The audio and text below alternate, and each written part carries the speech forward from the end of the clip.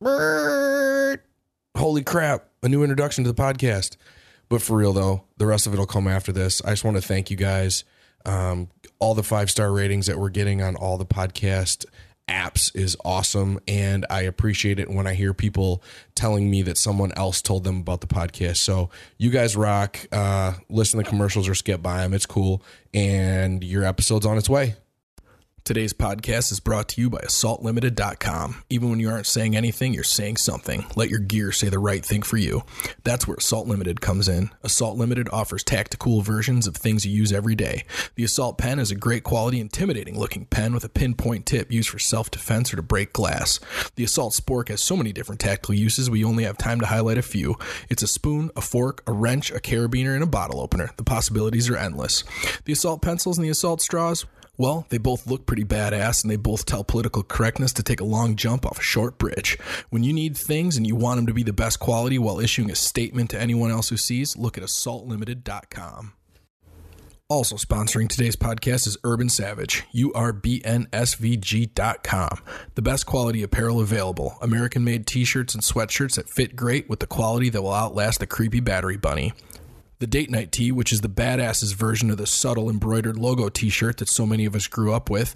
And the hats are 100% American-made, not just embroidered here like so many others. Ooh, and those sweatshirts are so damn comfy. The next time you're thinking about scoring a new piece of gear, remember to check out URBNSVG.com. Last but not least, today's podcast is brought to you by A3 Body Protectant. A3 was designed when Martin noticed that Hawaiian surfers who spend their entire lives in the sun had radiant, healthy skin. After plenty of awkward questions about how seriously they take their skin care, he learned the secrets. Hawaii's best secret is now available at A3Quip.com. That's A3EQUIP.com. A3 is a truly natural cream that can be used as a skin lotion, a lip balm, a hair conditioner, honestly, anywhere you want to keep moist and healthy. Get yours today at A3EQUIP.com. Proceed with caution. All doctors to the ER. Do these guys have any idea what they are talking about? Get squared away.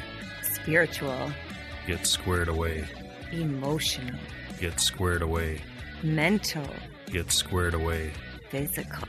The podcast that'll help you get squared away. All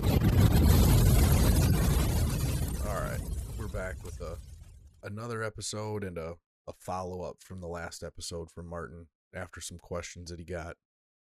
Yeah, I just wanted to follow up. I know that movie that's out, Sound of Freedom, they talk about it too, but it's in regards to the human trafficking, it's $130 billion industry and, climbing. And that's not, the question I received is that all related to sex trafficking portion? Unfortunately, or I shouldn't say unfortunately. Fortunately and unfortunately, no. Part of that is kind of a disgusting portion is there's basically organ harvesting.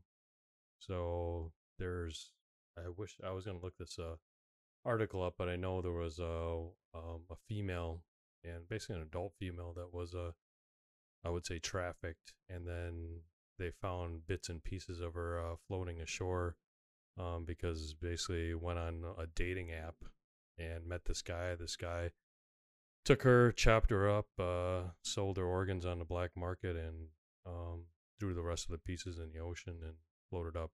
Disgusting story, but it's one example of what we mean by organ harvesting, whether it's an adult or, a lot of times it's, little kids too. So lots of dark things going on there. And some of the other stuff that's still in that 130 billion is actual slavery, going overseas, and then these kids or teenagers end up becoming servants in some wealthy elite's home. So hope that answers your question, clears some things up. And it's a weird thing to speak on as, I guess, an American, because we have this blind view of humans and the world and justice, and to think that somebody could basically just call up and get a liver from somebody who's compatible, through dark means is just, it's almost not even mentionable as an American. But if you don't think that stuff like that goes on with the uber wealthy, some in our country and definitely in other countries, then you're blind to reality, because money will buy anything from the right people. And I think you hit it on the head. It's, this evil is perpetuated by the greed.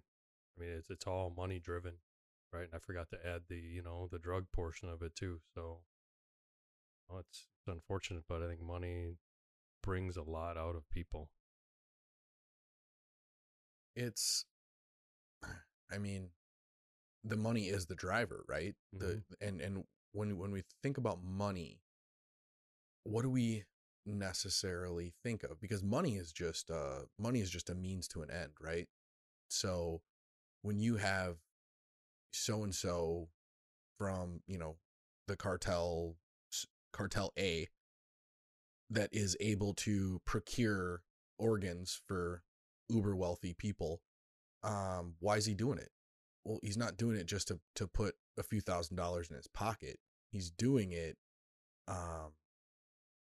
because that means that he is able to survive that much better. He is able to survive, take care of his family. He is able to buy another fucking gold AK-47 or whatever it is, but it's not the money, it is the means that the money brings. Yeah. And you're never going to get rid of that. So how do you then take a step past that? Well, that's where I guess universal morality comes in, is if you have a moral backbone or moral guidelines, then you have a I will do and I will not do to, I guess, better my life. And I think any of us, that's a spectrum, right? So it's like, if it's the difference between being able to feed my starving kids and not feed my starving kids, then there's very little on this fucking earth I'm not going to do. But if it's the difference between, a Honda Civic and a fucking Ferrari, I could give a shit. Right. So that's what we have to remember is everybody's doing this shit for a different reason. And the money is just a means to an end. You're never going to get rid of money. You're never going to get rid of wealth. You're never going to get rid of the fact that the more illegal something is, the higher the margin is in that trade, whether it's sex or drugs or organs. So if you want to try to improve that in the world, you prosecute it and you improve the morals of the world. And I think that that's something that we're not really focusing on, period. Yeah. And I think sometimes, I don't want to say ivory towers, but it seems like that. Sometimes we live in our ivory tower and, we are wealthy as Americans, whether we like it or not. And the issue is, it goes back to this one movie that I cannot remember. I think Demi Moore was in it, and Woody Harrelson, and that Paul Newman. Yeah, Paul Newman's an old dude. I don't know if he's the same old dude, but he's definitely an old dude. But it was, I believe Paul Newman was I think it was Demi Moore. Maybe it was. Paul Newman was the millionaire, right? And the millionaire approaches them and says, for $1 million, can I have your wife for a night? Oh, yeah, I remember this movie. So, it's easy when we're in the comfort of our chairs to think, oh, why would these people do that? But if you really think about it, what if these are people that are making, let's say you're in Mexico and you're making, $5 to $7 an hour, right? You're barely squeaking by and you're trying to support your family. All of a sudden you're approached and they're like, hey, would you be willing to do this for $140,000 cash? All of a sudden you start checking how are you going to lower your moral standards to accommodate that, because, like you're saying, it's, you're trying to provide for your family. That's that $100,000 to the average person in a small town in Mexico is probably like 1 million to the average person here in the United States. Yeah. So if you just take that and you walked around and you said, would you lure your neighbor out and bash him over the head with a rock for $1 million? Well, there's a lot of people that wouldn't, but guess what? There's a lot of people that would. Yeah. Yeah, sometimes, I mean, there's desperation. I mean, you don't have the money and the means to, make a living or support your family or support yourself. There's a level of desperation that's out there. And this is the weird thing too, is it's one of the negatives, because, a lot of what has happened in the world over the last 100,000 years has been positive, but there is some negatives. And this is the negatives of the agricultural age and the industrial age, is the fact that 20,000 years, not even 20,000, 10,000 years ago, 5,000 years ago, maybe getting there, you could survive on your own with no money. There wasn't such thing. You were able to hunt and gather and take care of yourself, and it wasn't the worry of, oh my God, how am I going to feed my kids? You literally were going out and picking foods to feed your kids. Yeah. Right? And now all of a sudden we are dependent on big industry and big business and government to basically make it so that we can survive. That's a weird thing to think of. They want, though. Yeah, and I don't, chicken versus egg, right? Is that what they want? Or that is what the power that they feed off of? And it wasn't necessarily put in place on purpose to be that way. Yeah. But it's there, so they're capitalizing on it, right? Absolute power corrupts absolutely. Because with, like I said, without the industrial age, without the agricultural age, we wouldn't have anything that we have. We wouldn't have cars, we wouldn't have phones, we wouldn't have the internet, we wouldn't have modern medicine. Yeah. So we wouldn't have any of that. But I guess there's the question for the ages is there a way to balance the hunter-gatherer self-sustaining lifestyle along with the industrial age? I don't know. I'm so far away from. How do we get this thing in a way called government? Yeah. That brings up my most recent book purchase. Uh-oh. A Hunter-Gatherer's Guide to the 21st Century. Oh, I thought you got the book from White House cook that just died. Oh, I didn't hear about that. You didn't hear about that? No.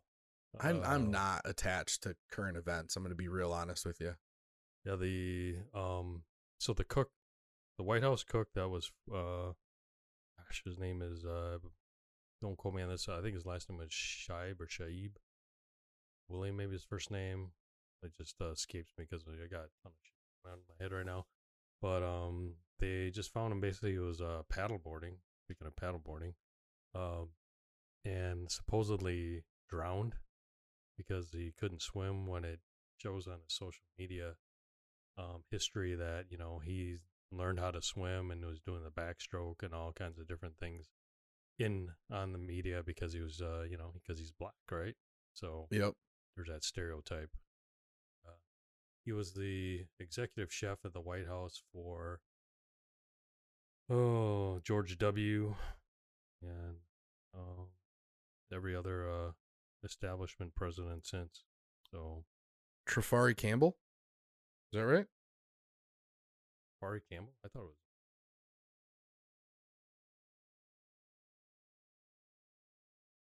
I mean, I don't want to leave. I don't want to leave people with a bunch of dead air. But the body of the chef Trifari Campbell, 45, of Dumfries, Virginia, who was visiting Martha's Vineyard, was found just before 10 a.m. Monday, about 100 feet from shore, in Edgartown Great Pond. Oh, maybe it is Campbell. I'm thinking of another story. Former President Barack Obama and Michelle Obama were not at home at the time. No, not the same guy. Somebody else's. Not the same guy, because this is another. I'm sorry, I pulled up history because. Okay, this is what happened. Is Walter Scheib was the former executive chef for Bill Clinton, George Bush, and he drowned accidentally in 2015 after going on a hike in New Mexico.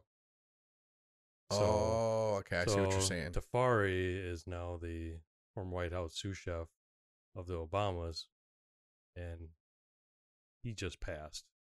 I believe it was paddleboarding. So I don't know. Maybe that's your retirement as a White House chef. Drowning, who knows? That's pretty weird because I can see like a lot of different people in the White House knowing too much where they just get suicided, right? Yeah. The chef does not seem, in my mind, like one of those people. Like, it's not like they're out and about and listening in on, you know, intense conversations. They're the executive chef. You know what I mean? Like, they probably have their own office. They're working in the kitchen. Yeah. I don't know. Maybe it's kind of like a barber thing, you know? Everybody talks to the sous chef, right? Spills your beans while you're, you know, they're cooking up or waiting for their meal to be served. Who knows? Maybe they heard stuff in the at the dining room table. That's interesting. We have this way of doing that, don't we? Where we're like, ooh, look at that car's red and this other car's red. Yeah. All cars must be red. You know? Yeah. I don't know. That's an interesting thing to think of. Yeah, I'm sorry I had Shibe in there because yeah, I can tell you stories about I got buddies that did security for Clinton's. All kinds of crazy ass stories, and yeah, this was one of them which kind of brought up all of a sudden this other dude just passes. Holy shit. There's a pattern. And so that kind of leads us into our topic for the day, right? Which is this team mentality gone wrong, or tribalism gone wrong. And the way that this topic kind of popped up when we were chatting was the fact that if you talk to a Fox News watcher, right? We're going to call them the mainstream Republican is what we'll call them, okay? Yeah. They can tell you every single fucking crooked Democrat and everything that every Clinton ever did, right? Mm-hmm. But then you start to ask them about crooked Republicans and they have no idea, right? Like this George Santos. And it's the exact opposite when you talk to a mainstream Democrat. So why is that? It's tribalism. Protect your own. It's that team mentality. Did you when I started, I knew this George Santos was fucking ridiculous, but did you read some of this in my notes? Oh yeah. Like this dude blatantly lied that he worked for Goldman Sachs. Like in his fucking in his interviews for running for what is he, a representative, House of Representative, for running for New York's 3rd congressional district, he like was blatantly lying about where he went to school, where he graduated high school, the fact that he worked for Goldman Sachs. Realistically, when they start to look into this guy, he was a gun for hire for a crooked investment company that turned out to be a Ponzi scheme, and he would bring in high dollar marks, and then they would pay him on a consignment basis. He didn't even fucking work for them. Yeah. And then he sat on trial, not on trial for him, but he sat in as a character witness for one of his friends who was being accused of, what was it, ATM tampering, skimming credit card numbers from ATM machines. And the judge asked for what do you do for work? And he tells him he worked for Goldman Sachs. Well, turns out this friend comes out later saying this is the crooked motherfucker that taught him how to skim the fucking numbers from the ATM machines. Dang, man. First of all, why would anybody want to associate with Goldman Sachs nowadays? But I suppose. So from what I understand is, I don't know, but from the books that I've read recently, actually, they talk about this is like, to say you work for Goldman Sachs, is like, that's like in the heyday of cars, right? Yeah. To say that you work for GM, like it just means that you have paid your dues. It's like the entry level where you learn all the connections, you learn how to do all the shit. And if you've worked for Goldman Sachs and then made it past that, you've paid your dues and you basically have that check on your resume is how I understand it. Well, that makes sense. So this dude was definitely effed up, but I don't know. I can think of a lot of Republicans and even We talked about it. Did you get to hear that Sean Ryan podcast with Eli Crane? I did. I was intrigued. Not surprised. Not surprised in one bit. And also, it's really interesting when you pull yourself out of kind of the thick of it. It would be really easy to look at what they're talking about. If you want, tell them about this episode first, and then we'll start to talk more about it. Yeah, the Sean Ryan show. Sean Ryan's a team guy. It interviewed a second interview with Eli Crane. Eli Crane is now in Congress. The prior episode, Eli was running for Congress at that time for state of Arizona, and he won. And this recent episode of the Sean Ryan show, he was just talking pretty candidly about his first 6 months in office. Most of the items, pretty much probably not what he should be talking about on the whatever the majority, on what you want to call them. Do we want to call them elites? I guess. Yeah, that makes sense. Just referring to that there is a uniparty in the background. Basically, it's not that just like what we're talking about. It's not the Republicans are all the good guys, and Democrats are all the bad guys. It's pretty much there's faults all the way around, and just stuff that we already can figure out. I mean, obviously there was an issue with the Speaker McCarthy, and remember when they kept voting? There was a small faction in there that kept voting him out, and Eli Crane is one of them. So between Eli Crane and you got Matt Gaetz and a few others, there's a portion of that they call themselves, I forgot, what is it? Is it the Freedom Caucus? Freedom Caucus. I was just literally trying to look it up, and once you said it, then it clicked. Yeah, the Freedom Caucus. So they're ones that are trying to hold true, but he talks about how, once you get in, this quote uniparty starts trying to pull you in, basically to say, oh, hey, you vote this way, vote that way. And there's stuff that I know. There's another team guy, representing Wisconsin, that all of a sudden was all about posting, all about here's what we're gonna do. We're gonna have term limits. He gets in, boom, crickets, nothing, no action, nothing else. And and you can even say that about some of the other team guys that have been on there for quite a while here, for the last couple of years. And why is that? I think they explained it pretty well. I mean, there's an underlying. Do we want to use dark? But I don't see. You can use dark, but what I picked up out of the episode is that yes, there is dark and there is light. It's an underlying structural issue, because even the people that get in and have an expectation to do good start to negotiate with what their interests are to try to get more done, because it's so hard to get anything through that is not status quo, that it's like, all right, I'm going to go with this, this thing to get this guy on board. And I'm going to go with this thing to get this guy on board. And then all of a sudden you have basically manipulated yourself into a place that you have no interest in being, just to try to get anything passed that you have an actual interest in doing. Yeah. And I think that, while yes, I think that you're right, there is definitely some dark shit going on. I don't think saying that it's all dark is any help, because I think it's a structural problem that can be manipulated by dark people, but also lost by good people. Yeah, and I don't think it's just the left tribe and the right tribe, but it's, even when listening to him too, it's everything is broken down. You got the Freedom Caucus that exists within the Republican quote tribe, right?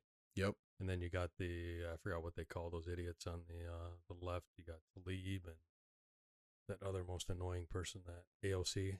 Yeah, I can't remember what their name was either, but yeah, the radical left. Yeah. So, everything's all broken down, and it's, there's a lot of complexity to it. And like you're saying, maybe they, like he even said it himself, a lot of people go in with good intentions, and either they can't push stuff through, or they are pushed, or they have to raise funding to stay elected. So unless you go into that position and say, hey, you know what, this is what I stand for, this is what the people I represent need, and if I get pushed out, I get pushed out. Then you have Tulsi Gabbard. So Yeah, and I think that, this is an interesting push for the I've talked about it. It was probably been 30-40 episodes ago that I talked about it, but some sort of a actual dependent democracy versus a representative democracy, something that depends on the population, not just the representative of the people. Because the reason we have a representative democracy is because when our government was founded, there was no possible way for the population to vote on every issue. There was no real way for the population to vote on any issues, because this was horse and buggies and handwritten letters delivered by horses. So there's absolutely no way. Well, we're past that. We are in a technological, we're in an amazing technological place. Now, how do you secure that? That's a question for somebody that's way higher than me. And does 100% of stuff go through the population? I don't think that's right either. So is it, we add a second tier to our government where it is, some of it is representative voted, and then the same amount of weight is given to the populist vote or something to that effect. But then I start to think about that and I look around and go, well, we're already fucked. Yeah. I mean, there's that just underlying layer that I think sometimes we don't focus on at all as a population, because they're too busy dividing us into the lefts and the rights. When I think it's to a point now where, to me, I think there's really only two main tribes in this, organization chart, right? It's either you're going to be establishment or anti-establishment. And from underneath that, there's all the little faction. Yeah, that's an interesting way to put it, because like, if you're anti-establishment, you're almost like nostalgic establishment, right? Because you're like, you want the original establishment that was put in place, that hadn't been completely corrupted and destroyed and figured out all the ways to trick it and fool around it, because you can't have no establishment, because no establishment is anarchy. Yep. Yeah. I think that's a good way of putting it. So, I don't know. I see, we've hit on the right, but what about the left? Your buddy, Bill and Hillary. Oh my God. I started looking this, and then I had to almost comically just like pass over the list. Yeah. It's up to like 47 people or some insane number now that have been connected to the Clintons that have been found, oddly dead. Yeah. Like, hopefully this podcast doesn't get listened to by enough people that we end up on that list. But I mean, it starts with the White House lawyer Vince Foster, who was found after suicide, also happened to be involved in swirling ethics investigations into the Clintons. He was found like in the middle of, Central Park, dead, with his wallet and watch still on him, I think. Yeah. And there's 30 other people that are on that list that are similar circumstances, where it's like, they didn't necessarily say that they knew specific things, but they were in a place of power where they could know things, and then they get found dead. Yeah. If you touch that Clinton Foundation at all, boom, it's like almost it's poison. And who was that?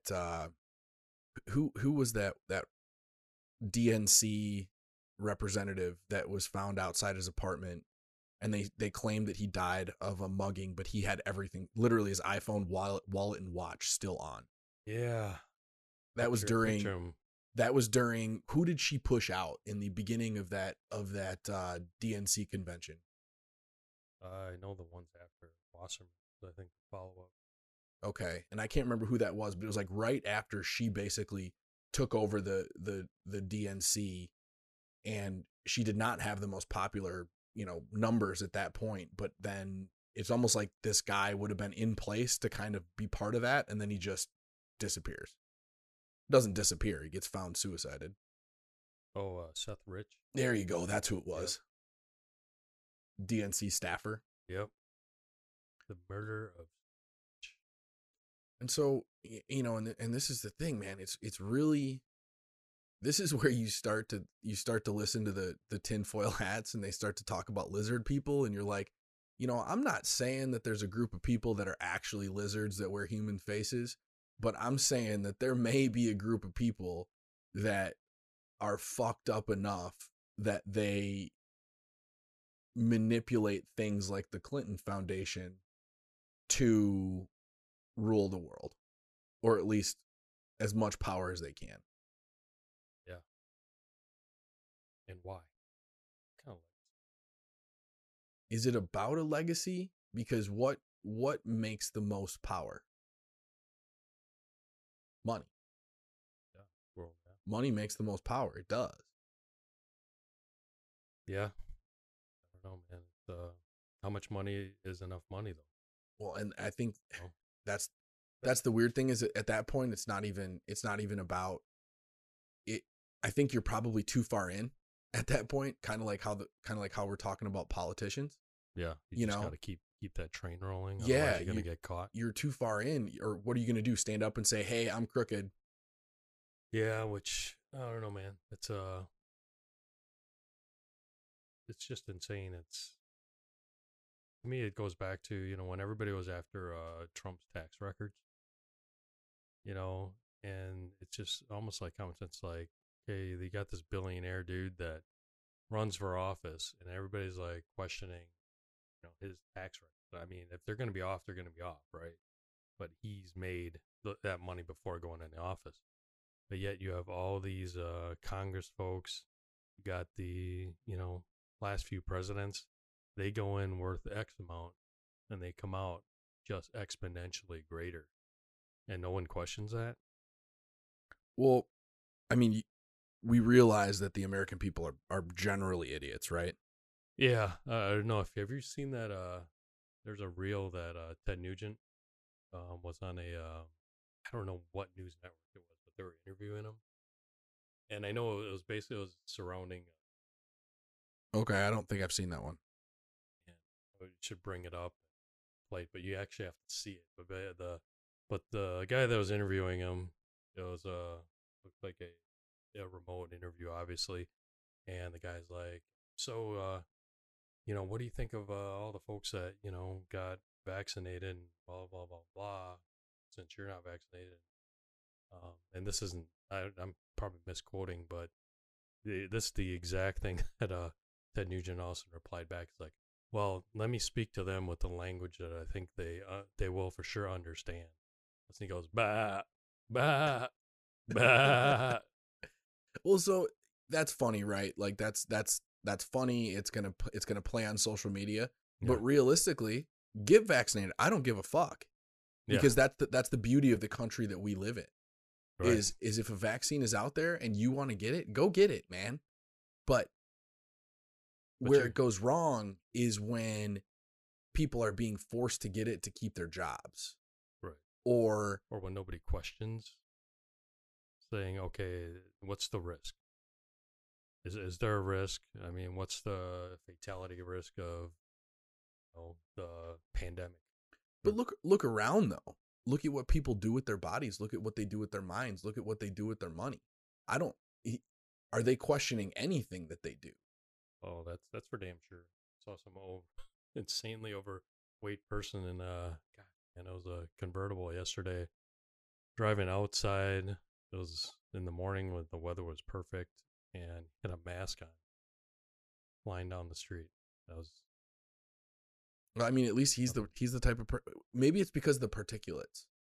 I have to say that was one thing I forgot, is that we have all the shit in the air right now from the wildfires. Yeah. So we were out Monday and we saw a bunch of people with masks on, and I'm like, what the fuck are these people still doing wearing masks? And then I was reminded that it was like we're still at like 150 parts per million of shit in the air. So, but you know, that's the thing, is I am I am that interested in freedom that I'm like, if you want to eat 74 cheeseburgers and get your vaccine, then you should be able to eat 74 cheeseburgers and get your vaccine. Where it starts to become a problem is when I have to pay for your health care. Exactly. So how do we balance those two things? How do we balance taking care of the weakest? Because that is really how you judge a society, right? Is how they take care of their weakest. But a lot of that type of society is what they're driven and driven and I wouldn't say motivated, but driven and herded by whatever the media is pushing, right? So let's say the media is pushing, you need to eat healthier. And here's, some tips for you to do. I guarantee that these people will be like, oh, okay, well, this has got to be the new fad, right? Okay, I'm going to eat healthier. Keto. That would be a novel approach of a surgeon general that was put in place that actually wanted to improve the health of the American people. Yeah. Yeah, just look at our administration right now, the people that are giving you health advice. I guess you tell me how they look. So let's write it off, right? We write off the fact that government is basically fucked, and I don't necessarily know that we're going to be able to fix it. They're going to take a certain amount of money and they're going to do what they want. How do we then start to improve everything else without blowing up the system? Because I really, I got kids. I don't really want to, be Guy Fawkes and blow up Parliament. So how do we start to actually fix this fucked up tribal system? I guess not falling into the tribalism in your own. Start from yourself. I see some of the destructive habits. I think you already outlined a ton of the negative effects that tribalism can have. There's a lot of things I can just see people spend their lives on trying to be, part of that, saying that we want to belong. And I think a lot of times people choose a tribe just to belong, and it's not really who they are. Yeah, I could definitely see that because we have that drive as human beings to be a part of something. And when we're not a part of something, we feel lost and we feel empty. So, and that's where I think things like, for the lack of a better example, I think that's where things like CrossFit come in. I knew you were going to say that. You did, didn't you? That was going through my head. You did, didn't you? Yeah. And I do. I think that, hey man, you could be part of MS-13 and you could be out there gangbanging, or you could be doing CrossFit and telling everybody that you know about how awesome CrossFit is. And I'm going to go ahead and say that that's definitely a better option. Right? Sure. MS-13 gets some nice tattoos. Population Population control. Yeah. Robin Hood, redistribution of the wealth. Oh God, yeah, to the cartel. It's got to go somewhere, right? That's true. But I want to try to, and we're doing it our own way, but of the hundreds of people that listen to this, what can they do? And I think the first thing is to have some grace. When you're talking to someone and you start to get that, especially somebody that doesn't necessarily agree with you or have the same opinions as you, and you start to get that kind of visceral reaction, that kind of heated, like want to go to battle reaction, because we all get it. If you have a belief about something and somebody's questioning your belief, holy shit, do you get that kind of defensive posture, right? Yeah. But if you can learn to practice some grace and to practice some love for your fellow man, and to realize that that human being is not coming from a place where they want to damage you or where they want to damage your family. They're coming from a place where they think that what they are saying is what's best. And your job is not to demand that they think your way. Your job is to show them what you think and then leave them to process what you've said and process the type of person that you are and process how successful you are and how put together you seem, and think, oh, well, that Martin, he says a lot of kooky things. I don't know if I agree with them, but he really is a good guy. Maybe next time I'll ask him about this one little thing, right? Because it's not like in a 5-minute conversation you're going to change somebody's mind. You're saying I say kooky stuff. What? I mean, you say some kooky shit, but I was using you as an example. Thanks a lot. You're welcome. But Oh, it's lead by example. It's inspire the people around you to be better and to do better, but not by force, by inspiration, by them seeing you. Right? no. Yeah, no, definitely. Set an example. I think some of the listeners will probably come back and say, half the people I talk to can't, they won't process it anyway. They're just stuck on their own opinions. What do you say to that? You're right, they won't. But from a man of Jesus, I would think that you would understand that if you proselytize for your entire life and save one person, then it's been worth it, right? Yeah. No, it's that's probably true, because even though I'm a man of Jesus, it's still sometimes, I shouldn't say sometimes, almost all the time when I walk around, I feel like I need to deliver somebody a punch in the face. And that's where I've tried to improve, and it's a practice, right? It's not, nobody's great at it, and I'm better at it today than I was a year ago, and God willing, I'll be better at it a year from now than I am now. But it is taking that deep breath, stepping back, and realizing that the person you're dealing with, the person you're talking to, has their own life. They have their own damage. They have their own history. They have their own ideology. And you need to realize that they are not just going to come to your side. They are not trying to specifically, damage you probably. But if you can control your own ego and just come at them with love and grace and respect, but a place of knowledge, all your job is to plant a seed and then walk away, and then plant a seed and then walk away. And out of those 100 seeds or 1,000 seeds that you plant, if 10 of them you see again and they go, hey, remember that thing we were talking about? I wanted to ask you another question. Then you've done better than 1,000 arguments. Yeah. Now I say that because I say that with also the next statement being, I am still not great at it. I don't think that anybody's perfected it. I mean, my advice would be, and this is what I do, is, and we've talked about before, is just I've learned to serve. And, for those Christians out there, a lot of times we pray for opportunities to help. And I guarantee when you do that, those opportunities, they always come, 100% guarantee, whether people think it's a coincidence or not. But I'll share a recent example is, I walk and I talk to God, and I'm like the most imperfect person that talks to God, but a lot of times he'll just throw something in my path. And dude, it was like a week ago, I was deciding, well, I'm going to take a Sunday afternoon and try to get some shit done and, relax when my kid's going to a birthday party. And then I go driving by the shopping center that I was, trying to pick up a couple things for the house. And all of a sudden I sense that there's a kid in distress. And maybe that's some of my background too, is all of a sudden I'm like, shit, I look at a situation and there's a person in distress. And like, crap. So I pull over, I walk up to this kid. This kid's like scared shitless. Kid, how old is this kid? Probably say right now he's probably, I don't know, 19, 20. Okay, got it. And definitely looks like he's been sleeping outside.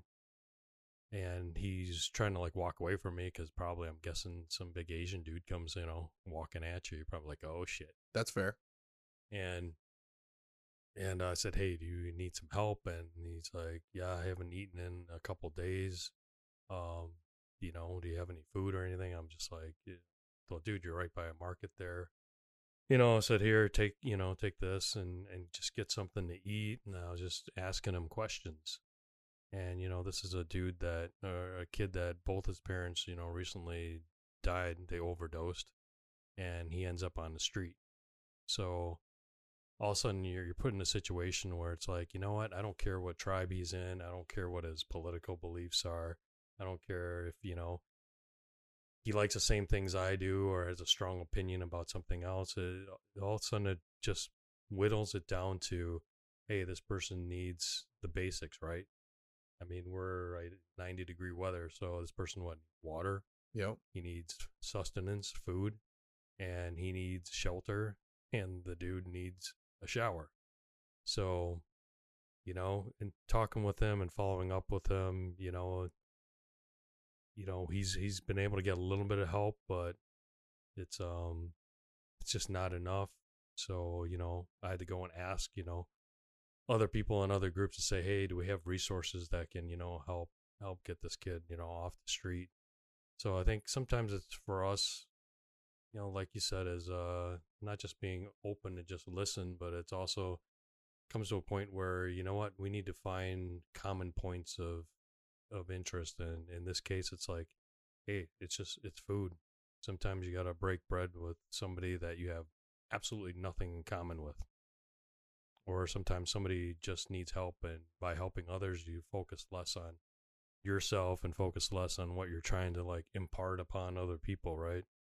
And you know, so I'm just threw that plug in. So if any of you want to contribute or help this kid, you know, working on getting this kid into a program, I hate to put that plug in. Here we go. No, that's totally, it's a worthy plug, man. And when it comes down to it, and this is the weirdest thing, is we're all just human beings, and in a time of crisis, whether it's a crisis for one or a crisis for many, we all of a sudden all start to realize that, and we take off our rose-colored glasses and we quit worrying about bullshit, right? Like right after 9/11, you looked around and it was like America was sad, but Yeah. they were also the nicest and most supportive that they ever have been. Yeah, I mean, it was one cause at that point. You know, everybody had, you know, one view of things. And what really mattered. Instead of now, I think we've gotten to a point where, yeah, we've gotten soft and everybody's, you know, in their factions and opinions and whatnot. And there's a lot of hurting people that are out there. So, yeah, again, I mean, if you want to help and contribute, just, you know, DM me and, yeah, want to be involved. I think there's just not just, you know, people that are here that need help, but probably people in your communities around the country and around the world that are listening to us. So if we can contribute and help in your situation, yeah, let us know. Yeah. And realize that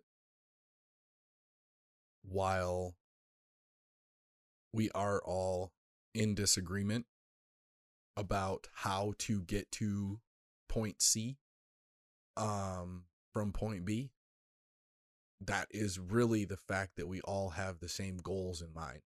And that is a good world for our kids, a soft pillow to sleep on at night, a full belly, and a full heart. And you and I may not agree about how to get there, but I think we both have the same goals. And if we could just quit arguing about how we're going to get there and start to just kind of commiserate about where we would like to be and where we're at and what struggles we have, instead of we need to put all of our money into this and all of our money into this, right? Like education is a really simple one to look at. Yeah. You've got one side of the argument that says that we need to stick more money in education. And then you got the other side that says we spend the most in the world per capita on education, and we're like the bottom third of performance. And I think that the intelligent person there goes, well, you're both right and you're both wrong. We need to spend more, but we don't need to spend more the way that we're spending more now. We need to spend more on the quality of teachers. We need to spend more on the quality of what we're teaching. We don't need to spend more on more administrators. We don't need to spend more on fancier schools. Look at Finland, man. Finland has one of the top performing public education systems And when you really start to dig into why Finnish education is so, I guess, successful, it has really nothing to do with the Finnish people. It has all to do with the attitude over Finnish teachers. Finnish teachers are treated like physicians. They are paid well, not amazingly, probably, 50% over average if you looked at what the average income was in the country and what a teacher is paid. But they are, and before you want to start bitching about that, if you're a teacher in the United States, the average income is only $30,000. So trust me, you're making more than that. But what it is they're looked at as an upstanding member of the community, and they are always looking to improve, and they take their jobs seriously, and they are always looking elsewhere to improve their career, right? Or their what is that called? Your vocation. Yeah. They're always looking to improve their vocation. And that mentality towards teachers, and that mentality that teachers have in that country, they're respected. And that has to do with why the Finnish education system is so strong, not anything else, because they spend less per kid than we do, and they outperform us in almost everything. Yeah, and I think we've become a society here in the U.S. that, we throw money at the problem instead of thinking about, okay, what is something we all have in common that, we can align with. And I think that's where, we go back to talking about the structure of politics I think the only way to strip down and rebuild the structure in politics is to get the quote tribes together and say, what do we have in common about, education, right?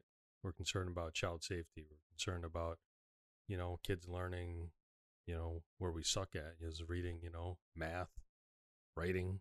I don't think kids even know how to write anymore. Just get back to basics on the things that we all have in common. I mean, we all agree that, murder is wrong, right? I hope. But there's a lot of stuff that's bipartisan, but we've become so clouded because we're just too busy, pushing our own ideologies. Think about it, we have a massive U.S. deficit problem. And what does that point to our leadership, or with our tribes on both sides, is there's a lack of accountability. Warren Buffett, he said he could fix the U.S. deficit problem in 5 minutes. Remember that? Yeah, what was it? Tie the compensation of the people making the decisions to the debt.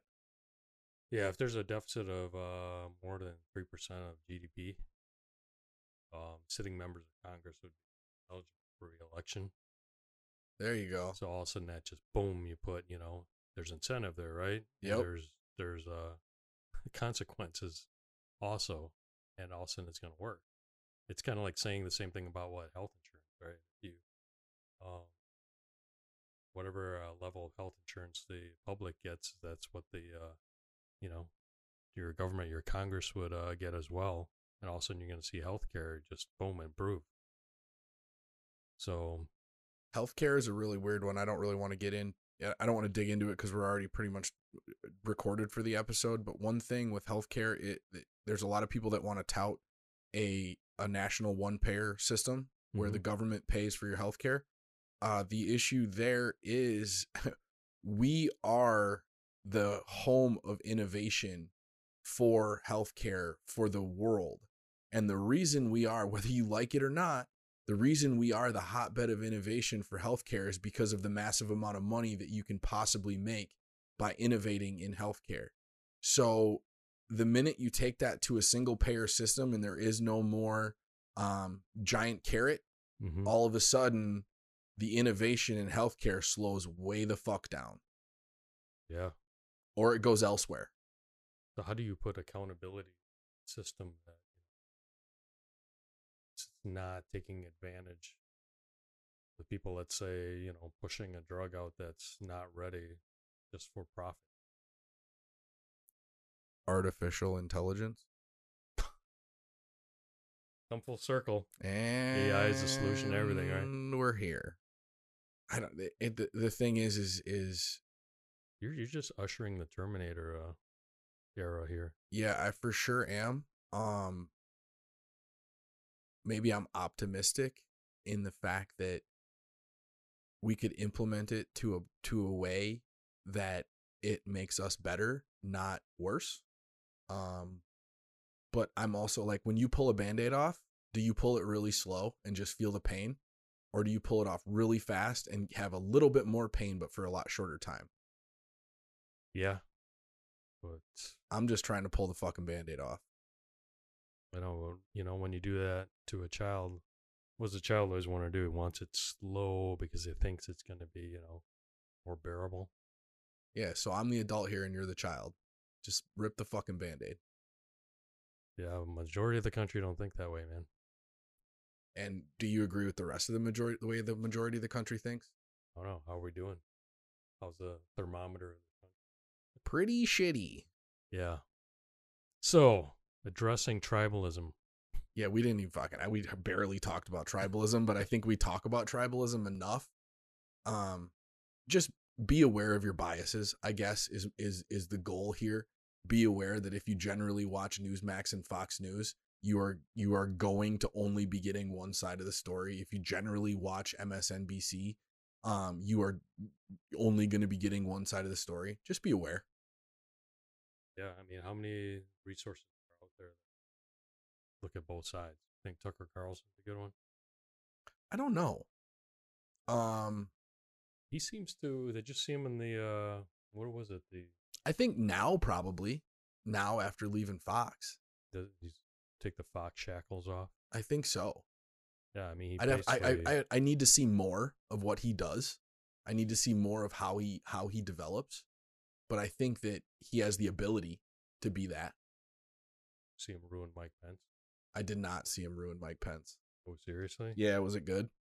Yeah, it's very good. I mean, Tucker's kind of his own thing. He just did a really good interview with Ice Cube, but forgot which it was after the. What was that? That wasn't CPAC. It was a different convention, and he pretty much destroyed Mike Pence because he was interviewing all the candidates. Okay. And destroyed Mike Pence, and he killed what's his name, Asa. That business dude / politician, Asa Hutchinson. I don't know who that is. Yeah, he killed him too. So, yeah, worth watching if you can dig up Tucker Carlson interview with Mike Pence or Tucker Carlson interview with Asa Hutchinson. Just crushes them. Well, good, and we need more of that. We need more of just people being real. And fuck, man, let's get some of those people on this podcast, because I realize that we're not big enough to get any of those big people on here. But if we were to, you can't bullshit your way through this long form conversation the way that you can a 30-second interview.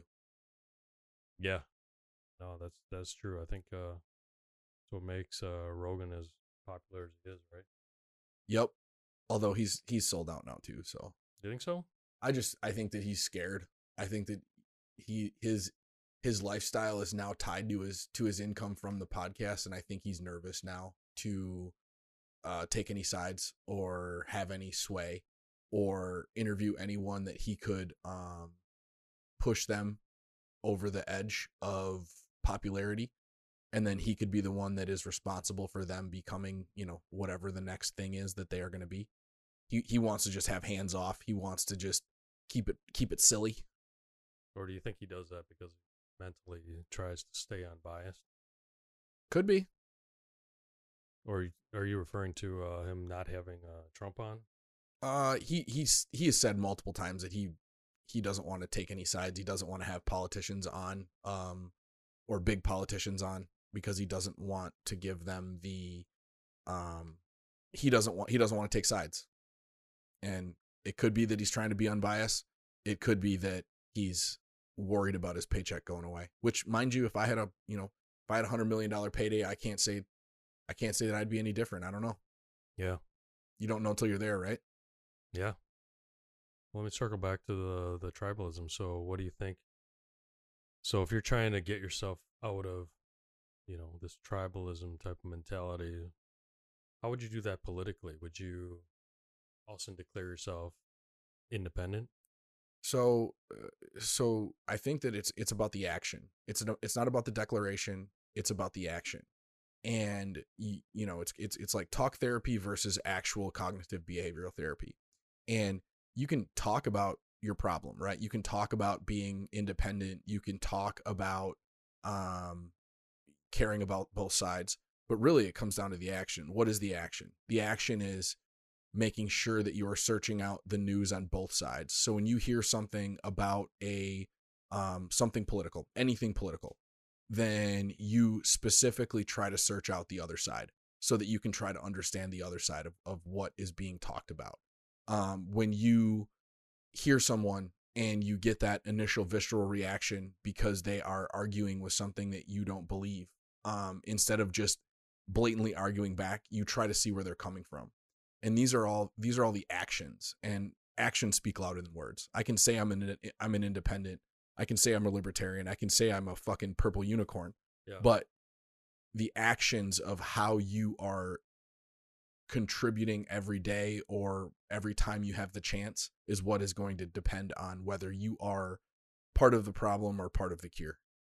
So basically, you sit there and you ask yourself, if you're currently a Democrat or Republican, you would say, so why do I believe, or why do I take that stand or associate myself with that?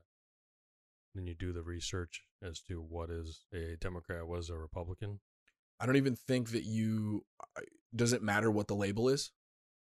I don't know. If you're voting all the way down the ticket, if you're just voting for the ticket, then it doesn't. Then I guess then that's your answer. Yourself, yeah. But if you're voting for each individual race and the best person for the job, then I guess you would be an independent. But you're not an independent because you say I'm an independent. You're an independent because you are voting independently.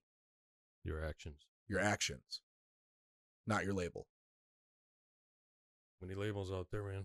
I think that's a wrap. We've talked circles around this problem and we haven't solved a goddamn thing. Sound good? Sounds good to me. Maybe we'll solve it next week. All right. Peace. Peace.